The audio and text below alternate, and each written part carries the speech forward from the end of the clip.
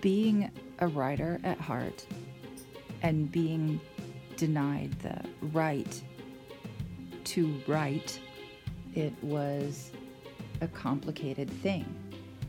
And so I was forced to break rules to maintain my sanity. I would write, and I would hide my writing in very, I think, clever ways for a little kid. And one of the ways that I would hide my writing was that I would write inside of books, along the edges and in the back, like wherever I had room to. And that was one of the ways that I would hide what I was writing, as I was writing inside of other people's written works.